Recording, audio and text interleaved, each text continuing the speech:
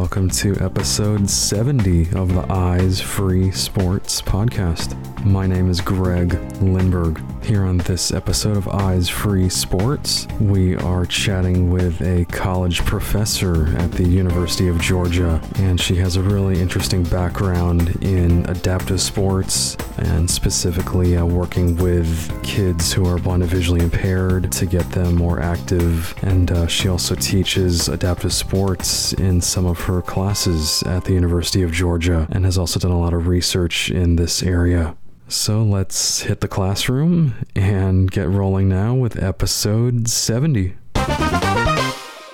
All right, so joining me here on this episode of Eyes Free Sports, we have Dr. Nicole Kirk, and Dr. Kirk is an assistant professor of health and physical education in the Department of Kinesiology at the University of Georgia. Dr. Kirk, welcome to Eyes Free Sports. Thanks, Greg. Thank you for having me. It's really exciting to be here. Absolutely. Really appreciate you taking the time to do this. And like we had chatted before we started here, just really excited to kind of get into some of the research you've done on adaptive sports and working with the blind and visually impaired in various capacities. Yeah, sounds great. Let's talk about it. Awesome. Cool. Alrighty. So why don't we just start off the podcast here with just a brief bio about your background? Oh, okay. Sure. Yeah. So as far as sports and things like that go, I'm somebody who's pretty much played sports since I was a little kid. I'm sighted. So I started playing, I'm from the Midwest. I started playing softball when I was pretty small and basketball. Maybe when I was around third or fourth grade, I really got into soccer and taekwondo and other martial arts. And those are kind of the two that really stuck. Mm-hmm. So I kept playing those. Soccer through college a little bit. And then martial arts, I've done a lot of different ones, but they've kind of been with me to this day off and on since I was about 7 or 8 years old, maybe. Sure. So that's like my sports background. Gotcha. School-wise is a little different. I actually kind of got into the world of adapted physical activity. I want to say by accident is probably the best way to say it. I had an undergraduate degree in psychology, and I had a double major in psychology and theater, stage direction. So not anything related to any kind of sports or PE or anything like that. But, after I was done with school, I had moved from St. Louis, where I'm from, to Chicago.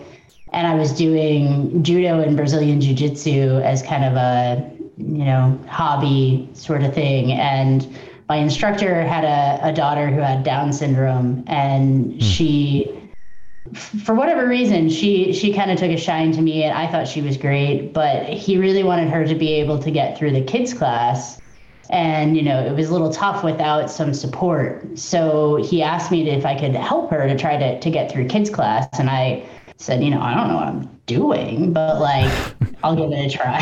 Sure. And so, she and I would kind of play some games, we kind of make things into a game. Like when we were doing warm-ups and we were running around the mat, I'd race her, or, I'd do a move wrong and then I'd try to have her tell me what I did wrong or show me what I did wrong. And, it's just, I was just making it up, but slowly but surely we would get through more and more of the class with support, and she did pretty well. And I thought, this is really fun. What am I doing here? What is this? So I started Googling, disability sport ? Or things like that. And I happened upon adapted physical education and the APE program master's program at the University of Virginia. And I just I don't really know what possessed me at the time, but I kind of just cold emailed the guy whose contact was on that website. Yep. And that was Dr. Marty Block from University of Virginia, who's kind of has been a huge name in the world of adapted PE, especially for, most of my life. Right. And he was really nice. I'm amazed he answered my email in retrospect, but he said, you're going to need some prerequisites, but when you get those straightened out, you can come do the master's program here and get into adapted PE. And so I did my prerequisites and I did the program, completed the whole program. And one of the last things you have to do in the program is I'm going to butcher the name, but there's a class called like Camping Sport and Rec for children with disabilities or something like that. And like the little capstone assignment you had to do was go volunteer at a camp, a sport or rec camp for kids with disabilities. And I'd been working in schools with the program, and I'd worked with a lot of different disability groups or people with different impairments. But one group of people I hadn't really worked with very much were blind and visually impaired people. And so I saw Campabilities on the list and thought, well, this would be a good opportunity to actually learn how to teach, kids who are blind or visually impaired, because they'll probably come up in my career. And so I went and volunteered at Campabilities Saratoga, and I happened to get an opportunity to coach at Campability or at Maryland School for the Blind's Campabilities that year.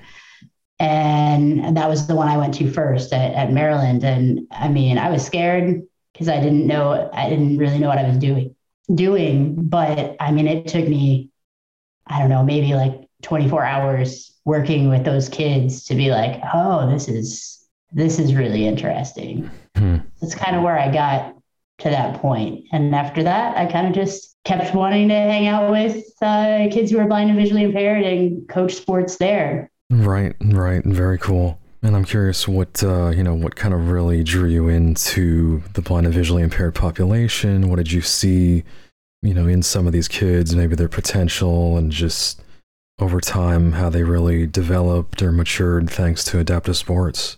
Yeah, I think there were a couple of things. I think you hit on something really good, that there's like an opportunity for sports to play a role in gaining independence. Because, a lot of the time when we would see kids who were maybe younger or in their first, I did the camp at Maryland for like 5 years. And so we'd see kids maybe in their first year who were, pretty nervous. They would maybe not advocate for themselves too much. But then, I'm not going to attribute it entirely to a once a year sports camp, but through that camp, there were opportunities for independence, so when they were on the field playing, they would advocate for themselves, or you'd see them start to kind of use their orientation and mobility skills to start to get around a little bit more at the camp by themselves. You'd see them make friends with other kids at camp, which was, maybe not something that they were so used to. They were maybe used to being surrounded by adults all the time. And they got this opportunity to get to be a kid and discover these really cool sports that were really, really fun and challenging, but maybe not something they've been aware of in their, neighborhood schools. So there's that draw. And then just working with kids with visual impairments. I mean, everybody's an individual, but kids, visually impaired and blind kids will kind of put you in your place. Sure. And I really appreciated that quite a bit. Like, I remember telling one camper, like, hey, you got to get your stuff together. It's almost time for lights out. And he's like, I'm a B1 athlete. What do I care about lights out? And I was like, that's a really good point, man. Like, okay, touche. Yeah. It's just a sense of humor around VI sports that I find really, like, everybody's such a fierce competitor, but they also got jokes and they'll give each other a hard time in a really fun and kind of community building way, I guess. And that was really, really a big draw for me. And it keeps me coming back a little bit. Sure. Very interesting. And then, so as far as Campabilities, what specific sports were you involved in and coached and then participated in? Oh, man, so many. My first year there, I was the goalball specialist, which I probably shouldn't have been, because I think I played goalball about 3 or 4 times at that point. But I did know how to teach things, so I learned how to teach sports and things like that. And so I remember the camp director, who's become a pretty good friend of mine, Matt Meskel, kind of pulling me aside and being like, look, I know you're nervous, but you're not trying to make them into Paralympians. You only need to teach like 3 lessons, like you're going to be fine. And so I started with goalball. Judo had become one of the martial arts, like I said, that I had been into. And it's also, a Paralympic sport for blind and visually impaired athletes. Sure. And so I really wanted to do judo. We didn't really have any equipment to do it. but we did have a wrestling room on Maryland School for the Blind's campus. And so I was lucky enough that we got to do it as like a special event after dinner one night. I got some bed sheets and some like of those big like yoga balls. And we kind of played some balance games and off balancing games, kind of tug of war things and stuff like that, that were judo adjacent. And then the kids liked it so much that the next year we brought judo in at Maryland as one of the, main sports. So Maryland was a kind of a set up mostly around a Paralympic sport model. So they did track and field, five-a-side soccer we eventually did. I ended up coaching that too, because somebody said, who knows something about soccer? And I said, oh, I used to play a lot of soccer. Like, I can probably figure this out. So I coached early on, and I'm not saying I did it very well, but I coached early on five-a-side soccer at Maryland School for the Blind. I assisted with track and field. We also played beep baseball, so that was probably the only non-Paralympic sport, but still, a very popular sport. Right. We did swimming and aquatics. We did judo. We did goalball. Those were our big sports. So I was involved in most of those to some degree or another as a like primary instructor or sometimes as an assistant. Oh, I see. And then as far as the ages of the kids, what kind of age range are we talking about? Oh gosh, that's a good question. I want to say probably 8 or 9 to 18 was that group. Oh, I see. Gotcha. Yeah. So it was a pretty big camp as far as capabilities go. I want to say we maxed out at over 40 one year, and I think our smallest group was still over 30. So we would have, 3 groups based loosely on age, and they would kind of rotate through together. So those were like our 3 teams. Right. I see. Very interesting. So as far as your career in higher education, so I know you did work in the pre-K through 12, school system for a while, I believe, and then talk to me about that transition into the college, academic world. Yeah, I was in pre-K through 12 for a couple of years, and I kind of found myself at a crossroads where I was living in Virginia still, and I wasn't really sure if I wanted to move back home, move somewhere else, if I wanted to take a different career path. And I was at UVA. I also taught like strength and conditioning classes and stuff like that at UVA for undergrads. And I remember I was in between those classes and I was talking to one of the doc students there that I knew about her dissertation. And I was just asking some questions like, have you thought about this? Are you going to do this? Probably really annoying questions, honestly, but I was curious. She was really nice and let me talk. And then we kind of came to talking about what I was going to do next. And I said, I don't know. I'm kind of putting out feelers back, in Missouri, Illinois, and other places, trying to figure out where I want to teach, because the job I had wasn't permanent. It was just, kind of a year by year sort of thing. And she was like, it seems like you probably should just go get your PhD.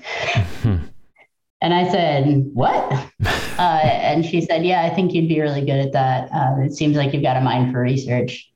And I happen to know this guy at Old Dominion University, which is in Southeast Virginia, who's just, accepting applicants for the PhD program for the first time.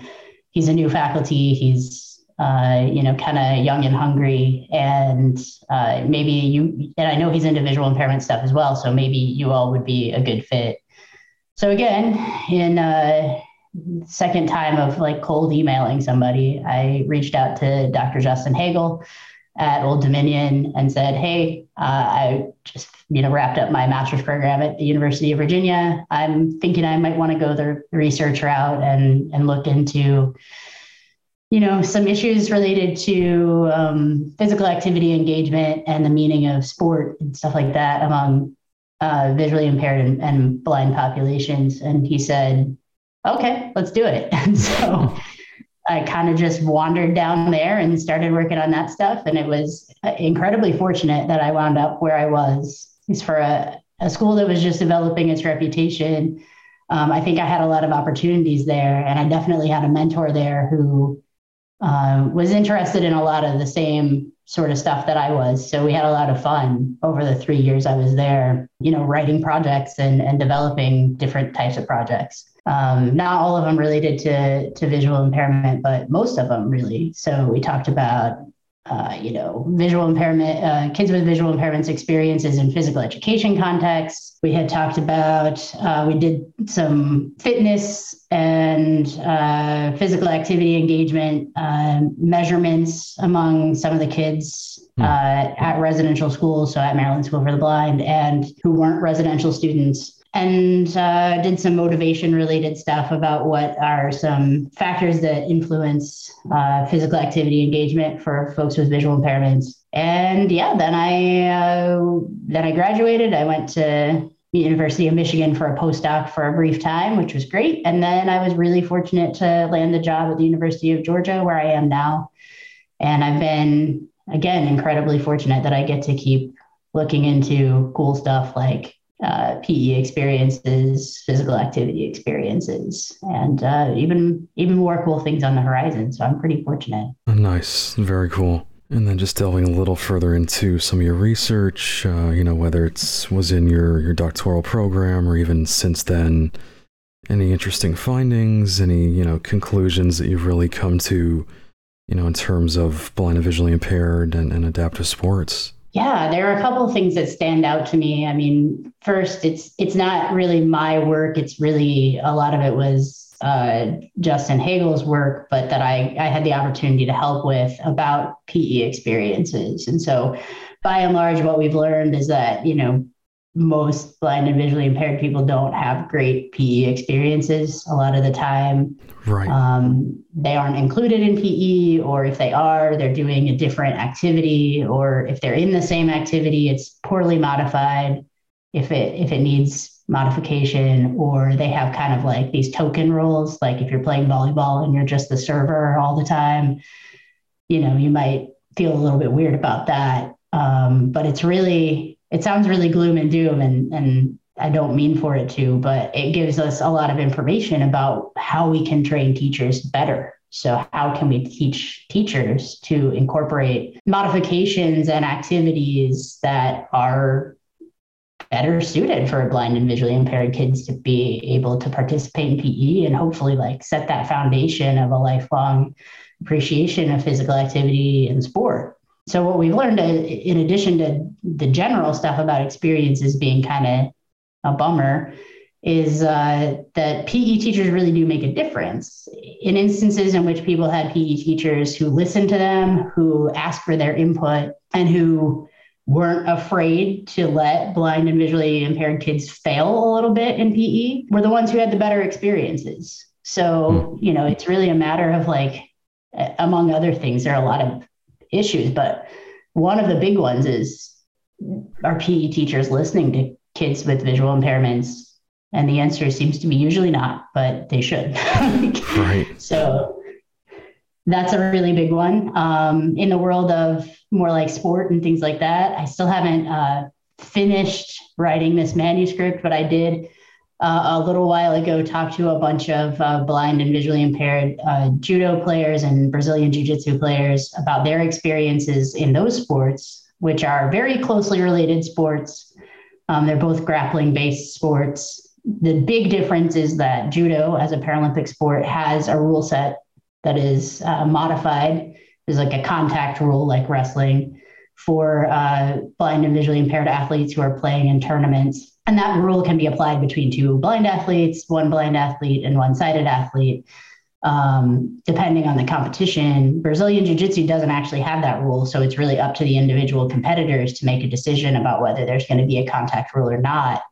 But overall, there are two sports that I think lend themselves pretty well to not having a great deal of vision or not having any vision in some cases, because it's all about contact. You're not aiming at something, you're not kicking or punching something. You grab a hold of somebody and then, we're going to wrestle. So it works pretty well. Sure. And that was kind of the finding that I had, is that while there are still some barriers for blind folks in the world of jiu-jitsu and judo, namely social ones, like instructors who are poorly trained or instructors who don't really understand, hey, you got to do that hand, or you move like this, things like that. the sports themselves were very accessible for athletes, and that they felt as though they could be really successful with few modifications. And that was something that was really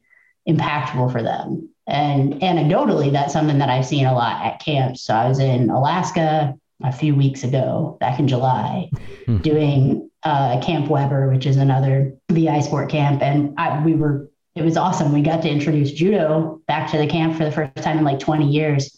And I had a couple of athletes who came away wanting to, find judo or jujitsu lessons in their hometown.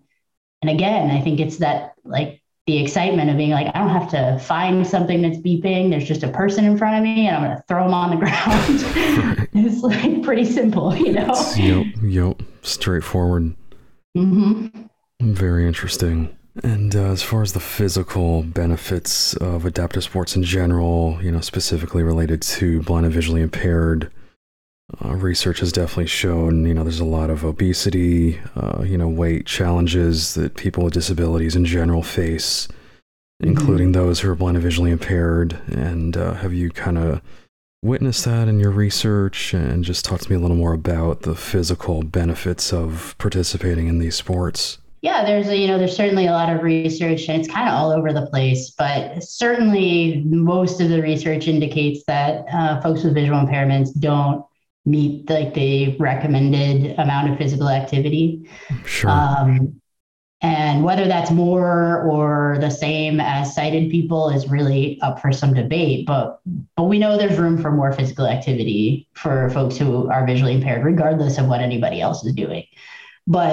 And there are, obviously tremendous benefits, right? It's fun, usually, especially sports. Yep. There's an opportunity to not only improve your physical well-being, but build community with the people that you are, working out with or playing your sport with or doing your yoga with or whatever you're doing. And it's just something that I think anybody who wants to have sport or physical activity in their lives should have access to it. But of course, again, the problem is that we know that there are a lot of barriers to access. Right. There's the big stuff, like the big societal stuff like cost and the built environment and transportation. But then again, we run into the same things we ran into with like PE and stuff like that, which is, you don't have trained staff, or you have blind or visually impaired people who are worried about being a drawback for the sighted people who might be sharing the space.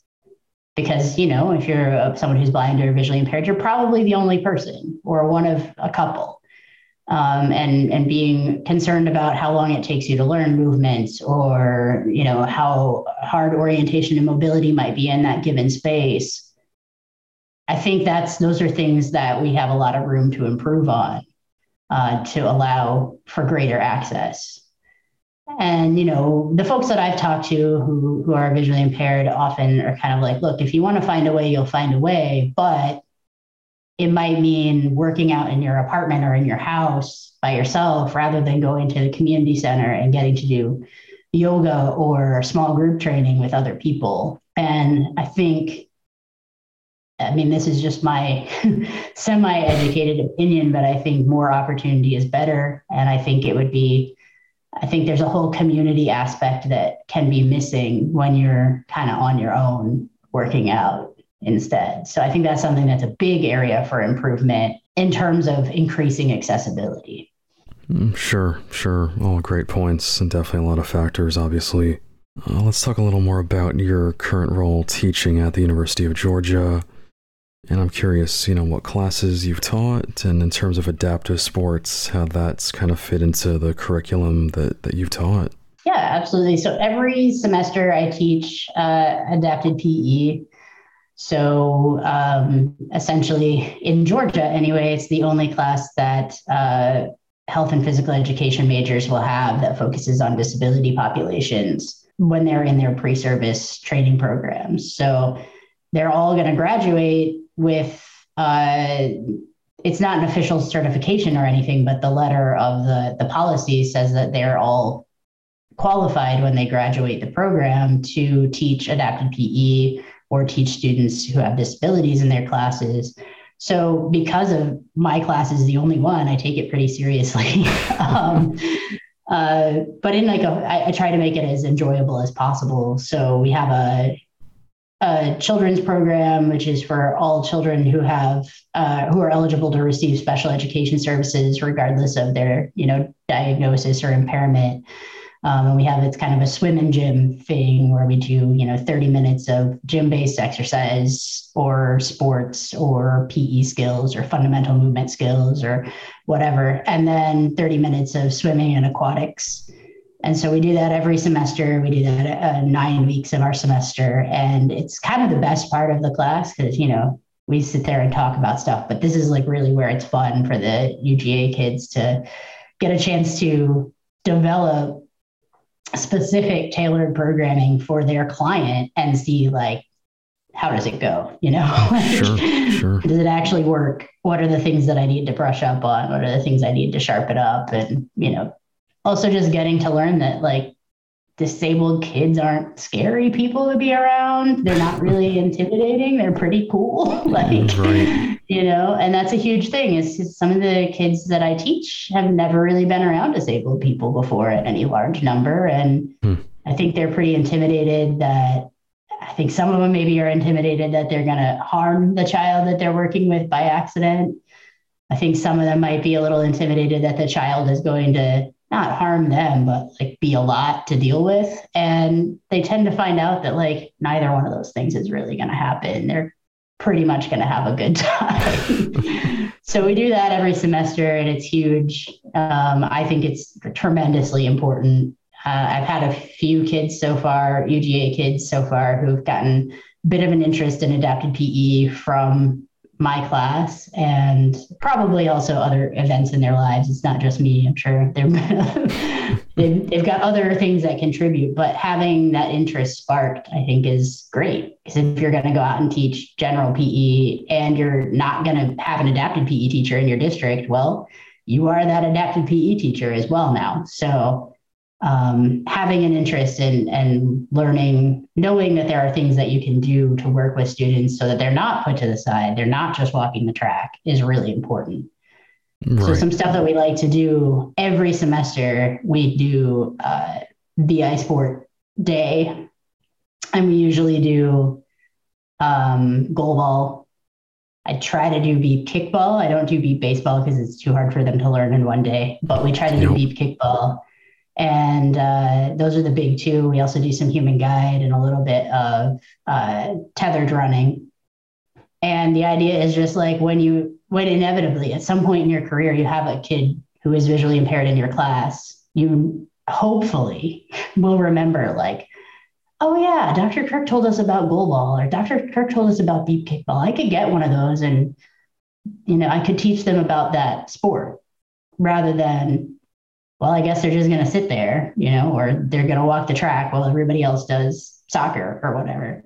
Sure. So that's kind of always the hope with that class. I just want to spark something, Absolutely. Yeah.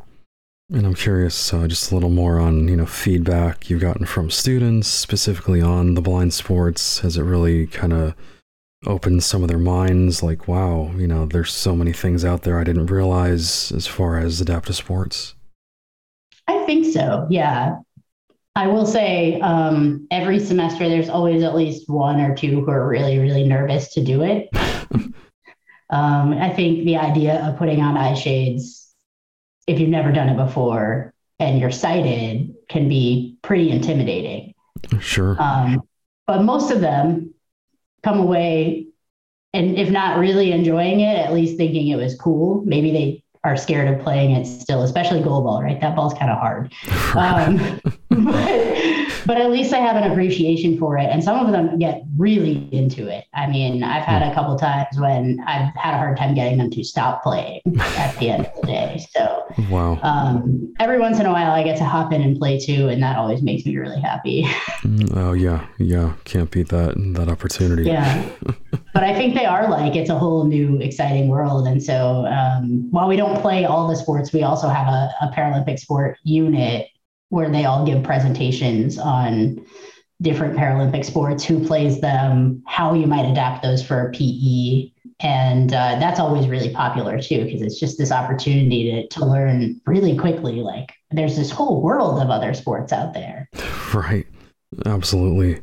And then have you had the chance to engage with the athletic department at all in terms of getting any student athletes involved? Not yet, but that's a target for our progression moving forward. So we're really lucky. We're about ready to do a VI Sport Field Day for the first time Oh, wow. ever, as far as I know, at UGA, but certainly during my time, which is only 3 years. So it's possible it happened before. But we're bringing in students, K-12 students who are blind and visually impaired from the greater Northeast Georgia area. They're all coming to campus, and we're going to teach just in a really like fast kind of intro try it day. We're going to teach five-a-side, goal ball, and beep kickball. And I'm so excited. I can't, it's in late September, and I really can't wait. It's going to be a lot. It's going to be hectic, but I'm so excited to see not just the UGA kids get a chance to work with kids with visual impairments in real time, in their element, but also for the kids from the schools to come, and some of them, I'm guessing, will see goal ball, beep kickball for the very first time, and Right. will play for the very first time. And so the idea that we can take these two groups together and everybody's learning something new at the same time, and everybody's having fun in a laid back sort of environment, I think is going to be great. And reaching out to UGA athletics is not something that I've done for this round, but if we're kind of pilot testing this first round, and then after that, something that I'd like to get them involved in to come be volunteers, be volunteer coaches, one session or something like that to kind of learn a little bit more, and also maybe strap in and play some beep kickball or baseball against the athletes, Right. Strap on those eye shades and, get in the box, get on the field, whatever. Yeah. Get beaten up a little bit by some sixth graders who know a little bit more about this than you do at this point. Exactly. Yep. Very exciting to hear. And then just to wrap up here, any kind of future research, future goals, or areas of study that you'd really like to focus on?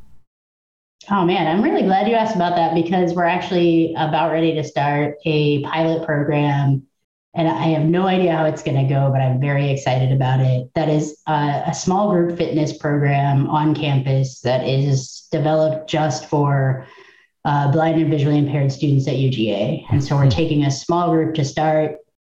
It's going to be sort of like a, kind of high intensity interval training, sometimes some like cardio, kickboxing, stuff like that, kind of atmosphere. And the idea is physical activity to help people who may or may not be feeling super sound in their motor skills to go to a gym and, participate in one of those classes, but also to help build community around folks with visual impairments together at UGA. And so the hope is that, the participants will feel that they've learned some physical activity skills, but also that they have gotten to know more people, both people who have visual impairments at UGA, but also the fitness staff, and can kind of build that community. Because, when you do small group exercise and stuff like that, as much as it's about feeling better and gaining fitness benefits, it's also about community. Sure. And so I hope that's what we're gonna accomplish. The pilot is also going to be something where we're going to be working with the participants. It's not, I don't know if you could rightly describe it as participatory action research, but it's pretty close. So once we have the pilot stuff going, we'll be working with the participants with their feedback to continue to develop new iterations of the project and kind of troubleshoot things that could go better and things that they feel like would make the program work better for them. And ultimately, the goal, it's a very high goal, and I don't know how easy it is to achieve, but my goal is to develop programs like that can be co-sponsored, if you will, between like programs that have, universities that have like adapted physical education or activity programs, rec therapy programs, strength and conditioning programs, all kinds of things like that. And, campus rec or campus rec sports programs so that, good sized universities, it doesn't have to be necessarily only for folks with visual impairments and folks who are blind, but they have a better idea about how to provide that quality instruction. And that's kind of our hope, I think, for the long term, is that we can proliferate this to more places to bring more people in. Right. That's fantastic. Super excited to hear about that. And hey, would love to follow your efforts on that front. Yeah, absolutely. Thank you. Definitely. Alrighty. Again, we've been joined by Dr. T. Nicole Kirk, an assistant professor at the University of Georgia. And Dr. Kirk, just want to thank you so much for your time and certainly all the research and everything that you're doing to support the blind and visually impaired community and adaptive sports. And I really enjoyed this discussion, so thank you so much. Oh, man, thank you. I am a huge fan of beep baseball, and so getting to hang out with you is awesome as a beep baseball player. Awesome. Alrighty. Thanks again. Thank you.